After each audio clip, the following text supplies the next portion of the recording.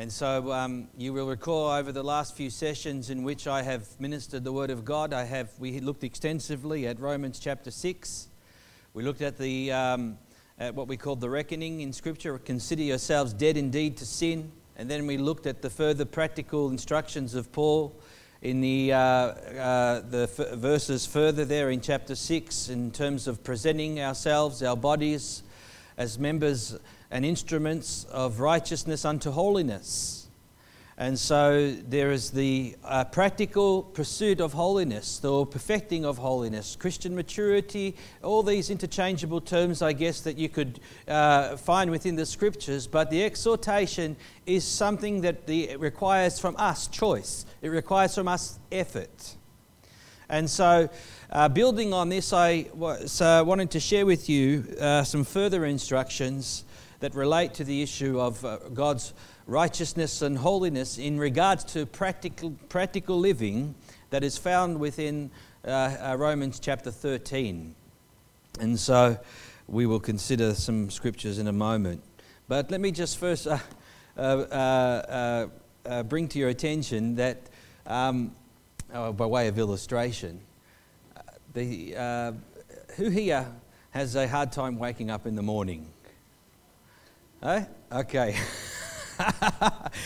Okay, I'm not going to name names and I don't want to embarrass anybody, but okay, Jerry says he's one. You know, there are some people, the alarm goes off and it's like, bang, you know they're up, or some don't even need an alarm. And so, and then there's others, the alarm goes off and they're like, ugh. And then they have their alarm with modern technology, you know, so with every minute, beep, beep, beep. And they don't get up, beep, beep, beep. And this can go on for a long, long time, from my experience and observation. And so sometimes when a person's in that state, you just feel like you get so sick of hearing the alarm. Turn it off! I won't name names. Turn it off! And so and then you just want to go in the room, and I want to get that person and shake them and just go, wake up! You know what I'm saying? So, kind of that sets the tone for us spiritually this morning. And so, in that sense in which we as Christians, figuratively, spiritually speaking, as well, we can fall into a state of stupor, sleepiness, and in which sometimes we do find exhortations within the Scripture to wake up. Wake up. Snap out of it. Come to your senses. Because when you first wake up and you're not fully awake, you're in a state of stupor. You know, you're not really switched on. You're not really engaging all of your senses and so forth. And so the exhortation of the Bible is to be alert, wake up, be sober in our minds. And so we want to consider these thoughts as we find them in the Scriptures. And so maybe a good title could be Wake Up, Sleepy Christian, I don't know. But nevertheless, the call of the Bible is to wake up. And this applies firstly, obviously, to the sinner. In Ephesians chapter 5, verse 11, we find the Scripture refers to these words when Paul writes and he says, awake you who sleep, arise from the dead and Christ will give you life. Now that is in relation to the gospel. That's in relation to being saved, being born again, coming to experience the forgiveness of God and coming into the light and experiencing the light of God, a life of God in which, amen, we are now made alive in Christ Jesus. We have woken up from sin. We've woken up out of death, spiritually speaking, and are now alive and awake in Christ Jesus. So that's that first aspect. But then there's that which applies to the child of God this morning. That which applies to the Christian. And so we find the Bible has various exhortations, as we will discover. But the truth of the matter is that Christians can fall asleep. Christians can fall asleep. It was a song that I used to listen to as a young Christian by Keith Green. And he said, the world is sleeping in the dark. But the church just can't fight because it's asleep in the light. And so if we're not careful, We can fall asleep as Christians and not be as awake as we should be, alert as we should be, and as sober-minded as we should be when it comes to the issue of living the Christian life, and also as it relates to our conduct and way of life. And so let's look at our scripture in Romans chapter 13, and we're going to read in verse 11.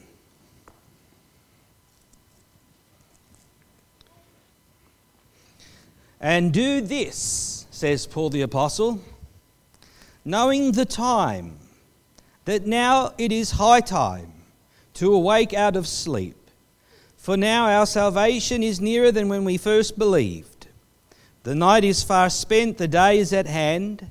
Therefore let us cast off the works of darkness.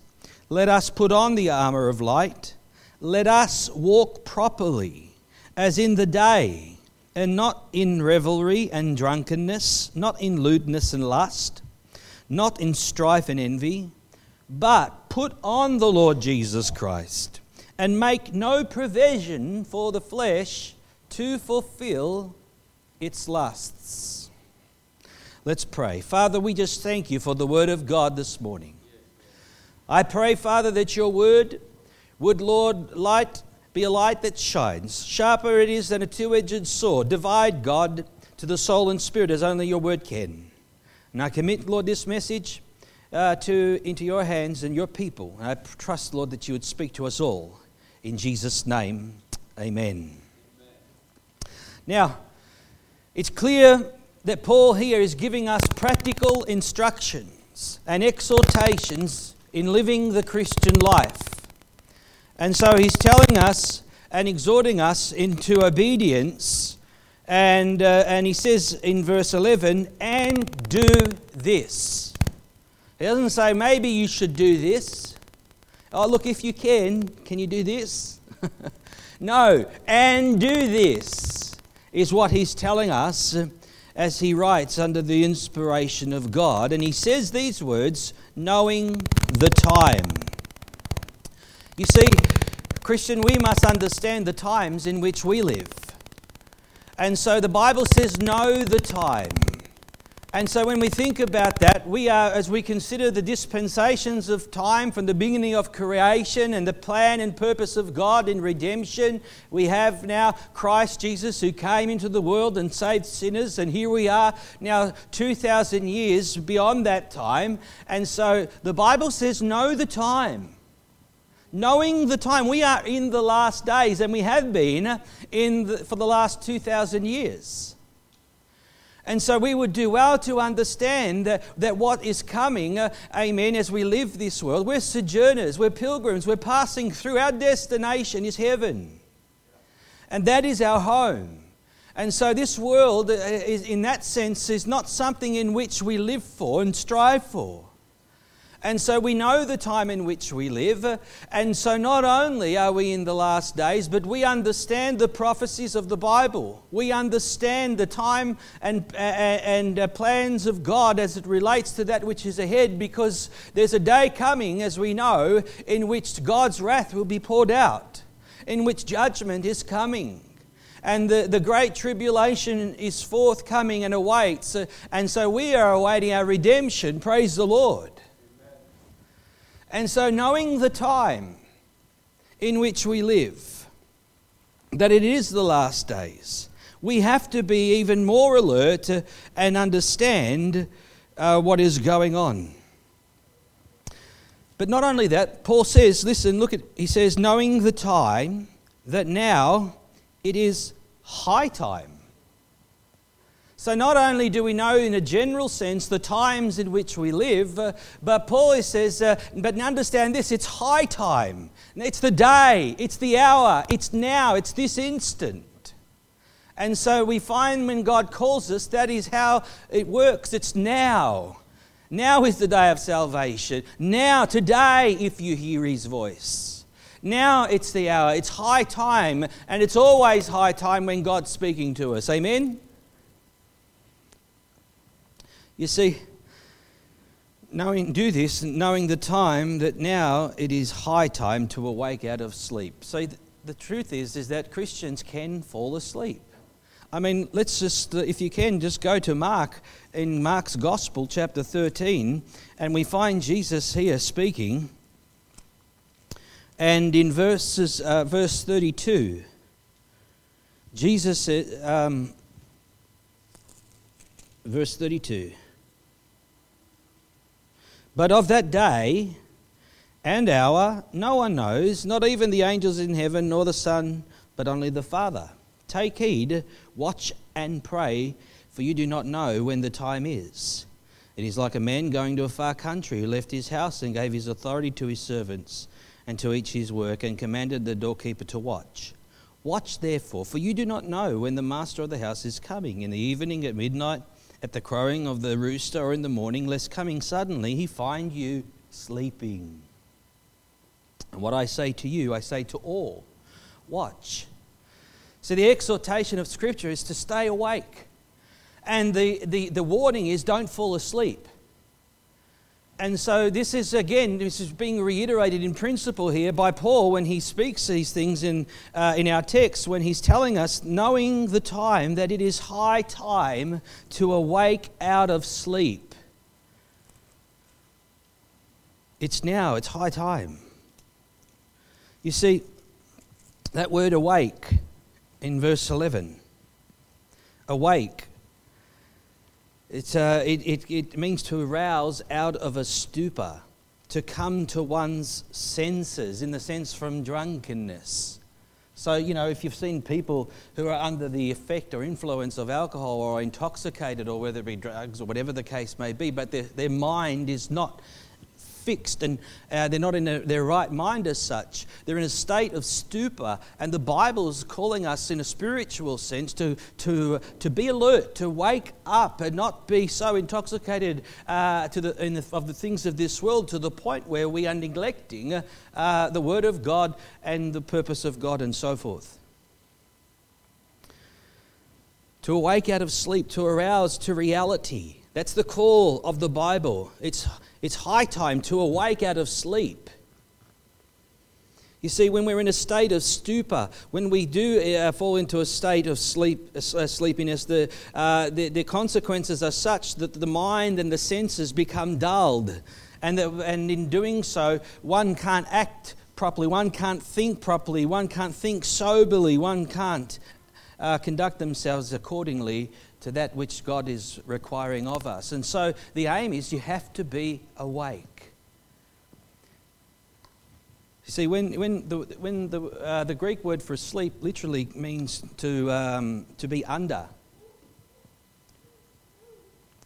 And so that's what happens. We go to sleep, we don't have a sense of consciousness of what's going on around us, do we? We're asleep. And so, because we're under, so to speak, and so even when they want to do an operation, they'll put it on an anaesthetic. They want to put you under, and so that the senses are all numbed, and you don't even feel that they're cutting you open. Could you imagine if you were awake? You'd be going, ah! But now you're asleep, and you don't even feel the thing.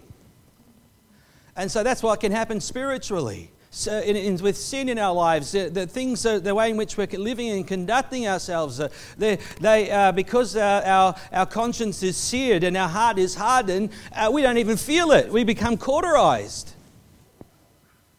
And yet we should be so sensitive. If we were awake, we would be sensitive to these things, that the damage these things that can do to us, and so forth, in which the way in which we live and conduct ourselves. You see, Paul wrote in Hebrews chapter 5, the Christians were guilty of falling spiritually asleep, because Paul, in Hebrews 5 verse 11, he says that they have become dull of hearing. dull of hearing. In other words, this is a same reflective. They've become they haven't progressed in the Christian life to maturity. Though they should be teachers by now, they still need someone to teach them the elementary principles of Christ. And he says, I can't even explain to you the deeper things of God. I can't go through some of the glorious truths within that are contained in the Word, because your state of mind is you are sleepy, you are dull in your spiritual senses, and you can't digest these truths. And so what's he saying? Wake up. Go on to perfection, or go on to maturity. You know, as I was studying this and just looking at it scripturally and pondering some of these aspects, I realized, that if we remain in a continual state of disobedience and we refuse to listen to God, God can put us to sleep. And I don't just mean physically, because Paul says many sleep in Corinthians. They were dying because of their disobedience to God. But also I thought about God can make us spiritually blind to the truth. And so I thought of Israel and the way in which God dealt with them. And in the book of Isaiah, in chapter 6, when God commissions Isaiah the prophet to go to the children of Israel, he says to them, you're going to go and preach and speak to a people. And he says, listen, this is going to be the nature. In Isaiah chapter 6, verse 10, he says this to Isaiah, make the heart of this people dull. This is a form of judgment. Make the heart of this people dull, and their ears heavy, and shut their eyes. Isn't that great? Okay, Isaiah, you're going to go, and this is your purpose. And you're going to pronounce judgment upon them, and you're going to, by you speaking to them, you're going to make their heart dull, you're going to make their ears heavy, and you're going to shut their eyes. Put them into a spiritual sleepiness as part of my judgment upon them. And you think about that, where is it that we see that fulfilled even further? And where is it? With Christ himself. Because here's now the Messiah has come and he's presented himself to the nation, to the Jews, and they have rejected his testimony as the Messiah. And so what happens in the Gospels in Matthew 13? We find that Matthew quotes Isaiah, this scripture, as a result. And so what we find is, as they rejected the testimony of Christ, God put them spiritually to sleep. And he says, I'm going to speak in parables because I'm going to reveal the kingdom of God to you, but to them, I'm putting them to sleep. That's scary. Because we can get to a point where we think we're awake, but we're not. That's an extreme case, but we can't discount it because that's the reality we find in Scripture. But God, in the process of that, he sends his prophets to warn us, to call us back, to plead with us, to repent, to get it right in his grace and mercy, obviously. But these are just some of the things we find in the Scripture. So now, when God speaks, it's always now is the day of salvation.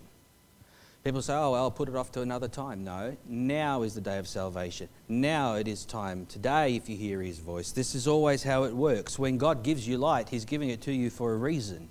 He's trying to wake you up, so to speak. But if you want to stay asleep, God says, fine. Stay asleep. So we have Paul in verse 11, and do this, knowing the time, that now it is high time to awake out of sleep. For now our salvation is nearer than when we first believe, or that is our final deliverance. We've been saved, church, but we're going to be saved from this body. Praise the Lord.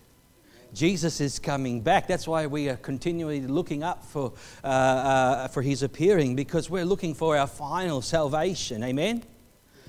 Thank God we're saved now, but we are still in the process of our final salvation, which we await eagerly. Amen? We groan for this, the Bible says, or at least we should be. But if you're asleep, you can't.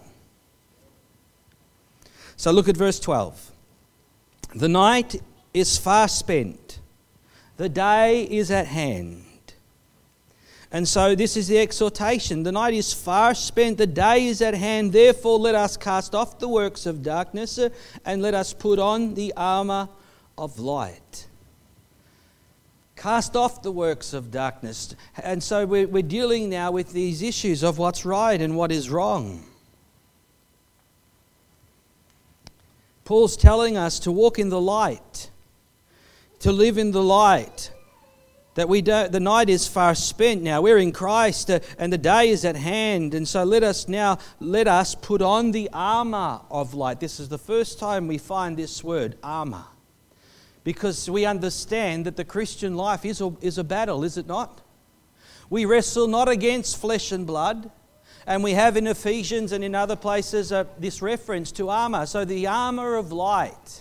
That is what's going to help us to walk in a manner that is acceptable and pleasing unto God. We have to walk in the light as He is in the light. And we have to, as Paul says, let us put on the armour of light. He goes into verse 13 when he says, let us walk properly, as in the day. Let us walk properly, as in the day. And now again, we are of the light, church. Men love darkness rather than light because their deeds are evil. But now we are in the light. We are light in the Lord, the Bible says. And so we must walk in light. We put on the armour of light. We are children of the day. And so, and again, this is not talking in the physical sense of night and day, although it has a little bit of aspect to it, because we know what happens at night, don't we? That's when everyone's up to mischief. Well, generally speaking. But you see, for us, we're being told that as Christians, we are now in the light. We are of the Lord. And so we are now children of the light. So let us walk properly. Let us walk properly. The word here means honestly and decently. Let us conduct ourselves in a manner that is worthy and honourable, and so that when people look at our lives, we are above reproach. That they can't say, well, the Christians don't do that, because they're quick to do so, aren't they? And so walk properly.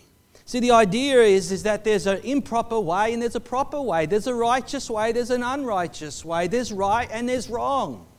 There's holy and unholy.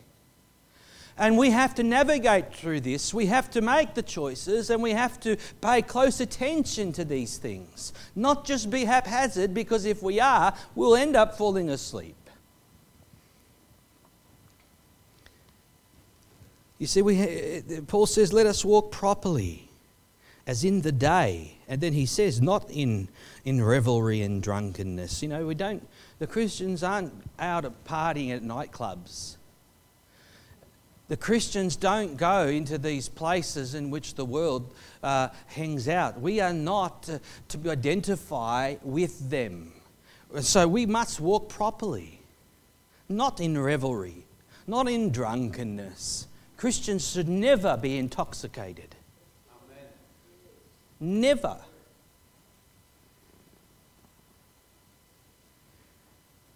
You see, we have to ask ourselves, it says here, not in revelry and drunkenness, not in lewdness and lust, meaning sexual immorality and lust, because that's what people of the dark do, don't they? They feed their flesh and their sensual pleasures and their desires, and they walk after the flesh, and they live in sin, and they walk in this manner, and they walk, and Paul says also, not in strife and envy. This is the ways of the world, but this is not to be our ways this morning.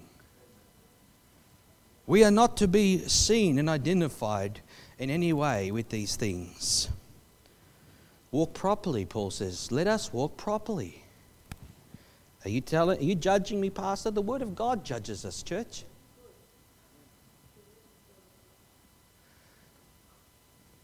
See, let us go further. Turn with me to 1 Corinthians chapter 15.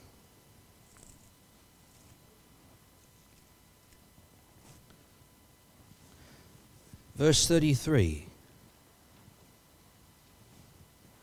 Paul is saying, in verse actually 32, he says, if it's just about this world, he says, let us eat and drink, for tomorrow we die.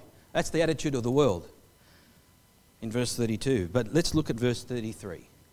He says, do not be deceived. Evil company corrupts good habits. Awake to righteousness.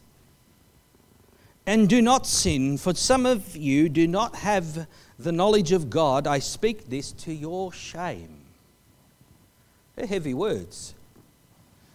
So Paul, again, is laying this for a principle. And how often when you as a pastor, you preach the Word of God and you teach these things. As a parent, you speak to your children and you reiterate these things. And people say over and over, yes, yes, but I'm telling you that's said for good reason. Don't be deceived. Evil company or hanging around with the wrong people will corrupt your good habits that you have established in Christ or have been raised with through Christian home or whatever the case may be. But if you are hanging around with the wrong people, you'll say, oh, well, I'm all right. I'm not going to do what they do. Yes, the moment you make those little compromises, mark it down. You're on a path. And because the corruption comes in, leaven leavens the lump, church. This is a biblical principle. You can't avoid it. That's why Paul says evil company will corrupt good habits. It will eat away at good godly character. It will diminish our testimony unto the Lord, and it will corrupt you in terms of your holy and righteous life before the Lord.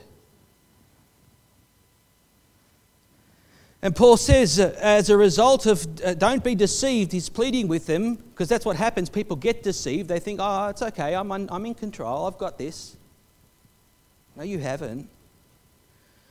Then he says in verse 34, we're reiterating again what we're looking at this morning, awake! Awake to righteousness. Snap out of it, of this stupor of deception, and wake up. Awake to righteousness. Awake unto holiness. And do not sin, is what he says. Do not sin. And then he says, for some of you do not have the knowledge of God. And I speak this to your shame. See, people say, oh, that's a bit harsh, Paul. He's telling them that if they don't understand this truth and this godly principle, and they don't have this knowledge of God, he says that it's a shame unto them, one, that they don't have it, or two, that they're not living it. Because you see, the fact is that Christians, if we are not living right, let me rephrase this. Is it wrong to feel shame? No. Okay. It depends. It's context.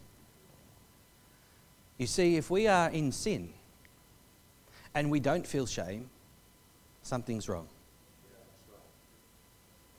You see, Paul is saying that I say this to your shame, because what he's trying to tell them is that the bad company has corrupted your good habits, and you're living and conducting yourself in a manner that is unacceptable to God. And I'm saying this to your shame, or in other words, you need to be ashamed of this. And as a result of that, see, this is the problem we have in the world, and it's incorporated into the church, is we want to somehow buffer people from shame. Oh, don't feel shame. No, because shame leads to repentance, and repentance leads to cleansing. Okay? So we must have shame. You mustn't protect them. It's actually, you know what? When we try and protect people from shame, we are hindering the work of the Holy Spirit in the heart of an individual. Because the purpose of the Holy Spirit is to convict the world of sin. Convict them. Tell them they're false. Let them feel the shame that they have broken God's law, that every mouth may become guilty, every mouth may be stopped, and everyone, the whole world will become guilty before God, that they would be ashamed. You see, because this is the precursor to grace. And it's in this state when we begin to realize this is wrong, because we've been deceived, we've been thinking it's not that bad, it's okay.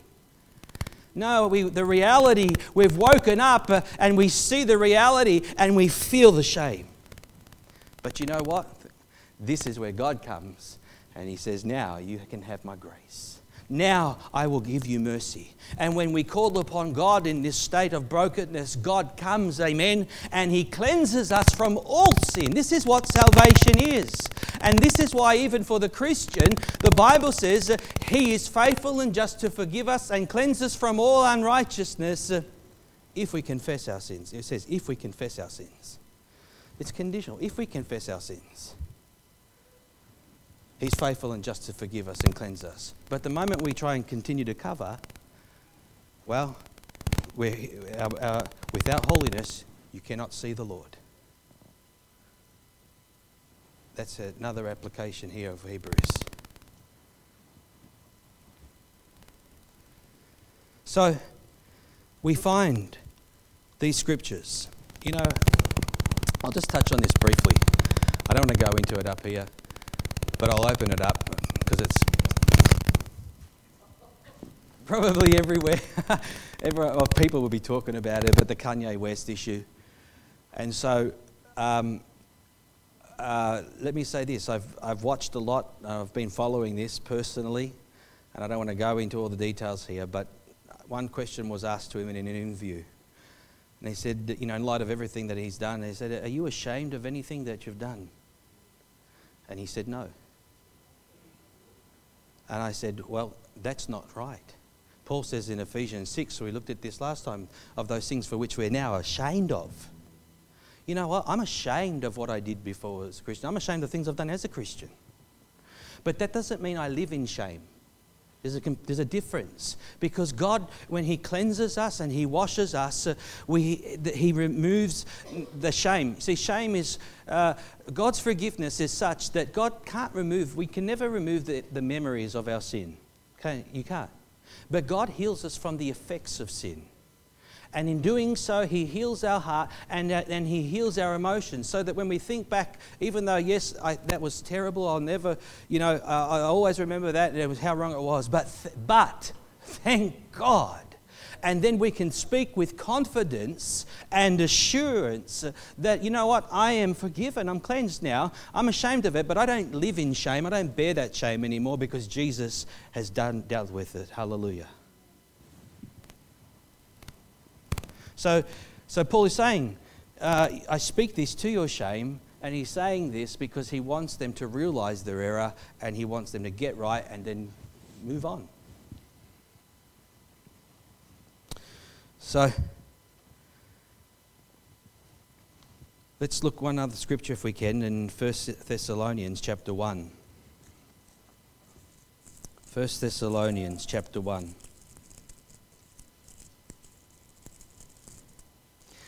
Now in 1 Thessalonians chapter 5, sorry about that. And in verse 5, Paul says, he says, you are all sons of the light and sons of the day. We're not of the night nor of darkness. Therefore, let us not sleep. There it is again. Don't fall asleep, as others do, but let us watch and be sober. For those who sleep, sleep at night, and those who get drunk are drunk at night. But let us who are of the day be sober, putting on the breastplate of faith and love. There's another analogy, reference to the armor, the breastplate of love, faith and love, and as a helmet, the hope of salvation. God has not appointed us to wrath. We're saved. We've got, that's why it's an armor of light, amen, because the enemy wants to bring shame. But we are washed, we are cleansed. And there is now no condemnation to those who are in Christ Jesus. And so, but here Paul is exhorting us again not to sleep, but to walk as sons of the day, as children of the light. Because, and he says here, be sober. Now think about that, because what does the scripture tell us? In 1 Peter chapter 5 verse 8, where the Bible says, be sober, be vigilant, because your adversary the devil walks around like a roaring lion seeking whom he may devour. You see, when we fall asleep, we are a prime candidate. and the enemy sees that we are sleeping, or he's putting us to sleep sometimes, and then at the right moment when we're unawares, unprepared, he pounces and seeks to devour us. He looks around. He's waiting for some Christian just to fall asleep. Let down their guard, put down their armor, not walk in the light now, but begin to practice unrighteousness and truth. And then we just become targets for him. That's what the scripture says. So it says, be sober and be vigilant. So in saying all of that, I want to just conclude. Let's go back to our text, and I just want to find here Paul's final instructions in verse 14. Because he gives us two instructions. And he says in verse 14, but put on the Lord Jesus Christ and make no provision for the flesh. These are the two instructions that Paul's giving us, and so it's important that we understand here what exactly he's telling us to do. Because what does it mean to put on the Lord Jesus Christ? I mean, how do I put on Jesus Christ? In a literal sense, like, what's that mean? And so you have to understand what Paul is alluding to here, and it starts with the very fact that we are in Christ, and we are new creations in Christ Jesus. Amen. Old things have passed away, all things have become new, as the scripture tells us. And so being in Christ, we find that this is our position. And so what we also begin to identify and see is that we have been, what does the Bible refer to us as? Having put on the garments of salvation. So we have the garments of salvation. So we've put on the Lord Jesus Christ.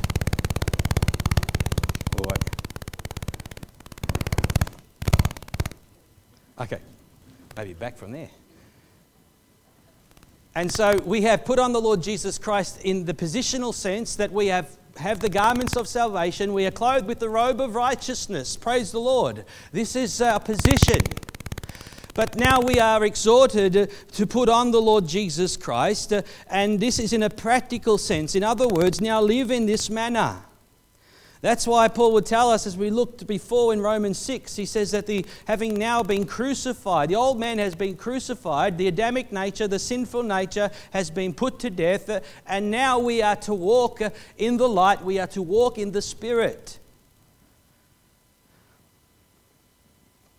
Let me illustrate this further. If you could go to Ephesians chapter 4. Now look at verse 17. And again, we'll just read this, but it'll give us a further understanding. We have the positional sense and now the practical sense. Put on the Lord Jesus. We already in one sense have. That's what Romans 6 is telling us. In the past tense, we have. But now we have to practically do it. So look at verse 17. He says, this I say therefore, and testify in the Lord, that you should no longer walk as the rest of the Gentiles walk, in the futility of their mind, having their understanding darkened, being alienated from the life of God because of the ignorance that is in them, because of the blindness of their heart, who being past feeling, have given themselves over to lewdness, to work all uncleanness and greediness. But you have not so learned Christ. If indeed you have heard and have been taught by him, as the truth is in Jesus, that you put off concerning your former conduct the old man, which grows corrupt according to its deceitful lusts, and be renewed in the spirit of your mind, and that you put on the new man, put on the Lord Jesus Christ, which was created according to God in true righteousness and holiness. And so it's not just in the positional sense that Paul's exhorting us to, but in the practical sense of Christian living and living a righteous and holy life. Because that's what God requires of us. So what does it mean to put on Christ? It means to clothe ourselves with the Lord in terms of embracing the principles of truth that are found in the Scripture, imitating the example of Christ because we are being conformed into His image. It means to copy His Spirit and live as He has lived and become like Him. That's the idea that is behind put on the Lord Jesus Christ, the new man that was created in true righteousness and holiness. And then Paul says that's the first thing, but it's two-part. He says put on and then make no provision for the flesh to fulfill its lusts. Now this is important. Make no provision for the flesh, because this is where the problem lies for the Christian. This is where the problem lies for all of us, sometimes unwittingly. But we have to understand that the Bible tells us that we are to make no provision. Don't give your flesh the opportunity, is what Paul is saying. Starve it. Don't put yourself in situations and circumstances that are only going to arouse your sinful nature. Don't make provision for your flesh. Because if you do, then you're going to feed your flesh, and then you're going to enter into a severe battle, a civil war, because the flesh lusts against the spirit and the spirit lusts against the flesh. And so which one's going to gain ascendancy?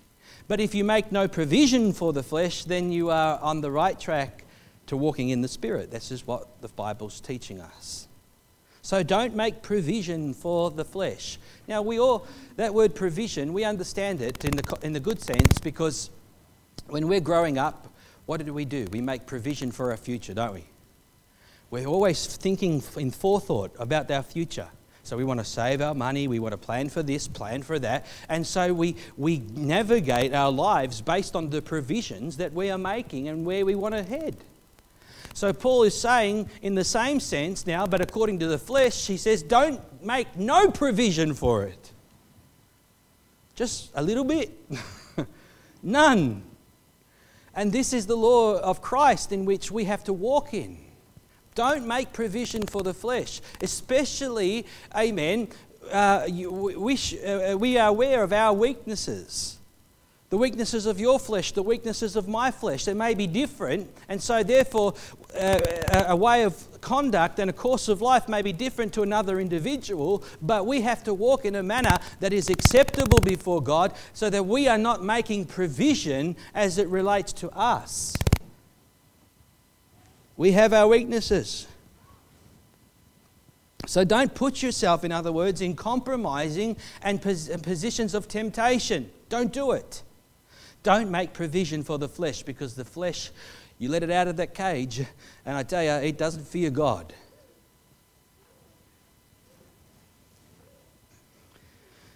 So here's some wisdom.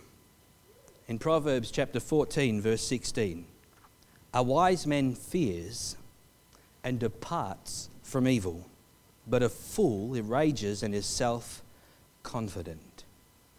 So in other words, the wise man, he fears being in a situation that makes him vulnerable or is compromising in any way to him. So what does he do? He runs. He departs from it. He's out. But the fool says, oh, it's all right. I've got this covered. I can handle this.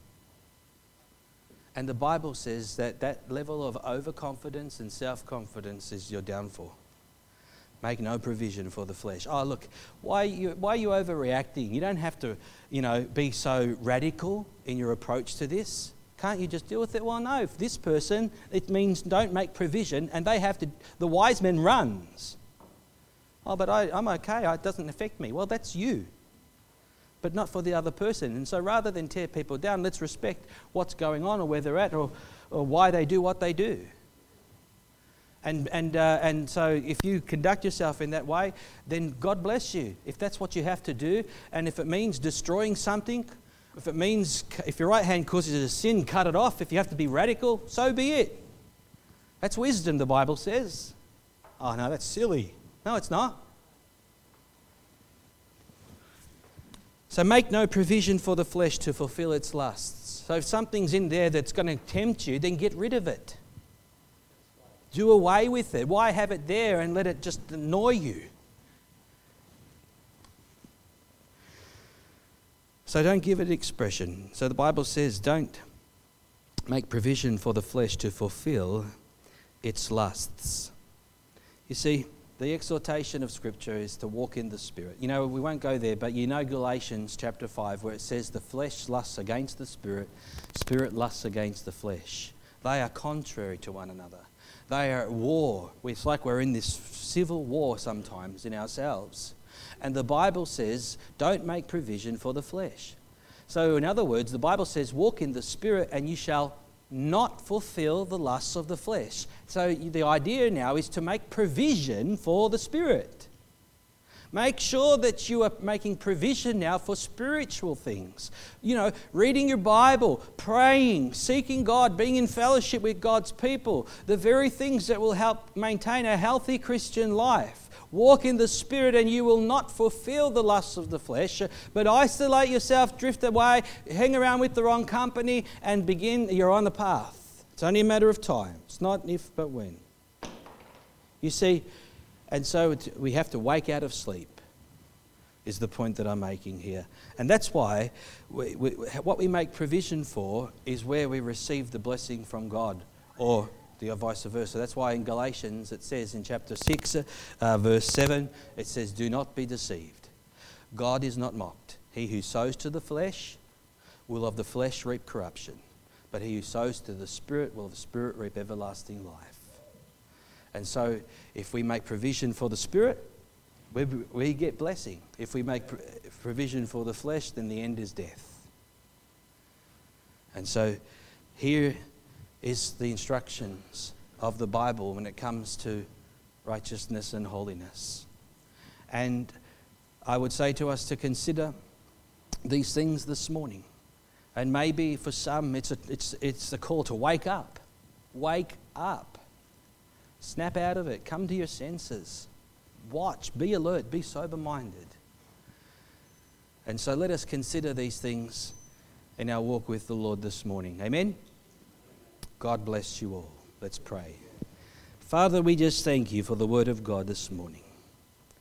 Father, I just thank you for the grace of our Lord Jesus Christ. Father, that we have put on the Lord Jesus Christ. And we are called to put on the Lord Jesus Christ. And so, Lord God, let us understand, again, the positional and practical aspects of God, that which relates to our Christian life. And Lord, give us grace. Teach us your ways. And Lord, that we would walk in your word. In Jesus' name I pray, amen. God bless you all.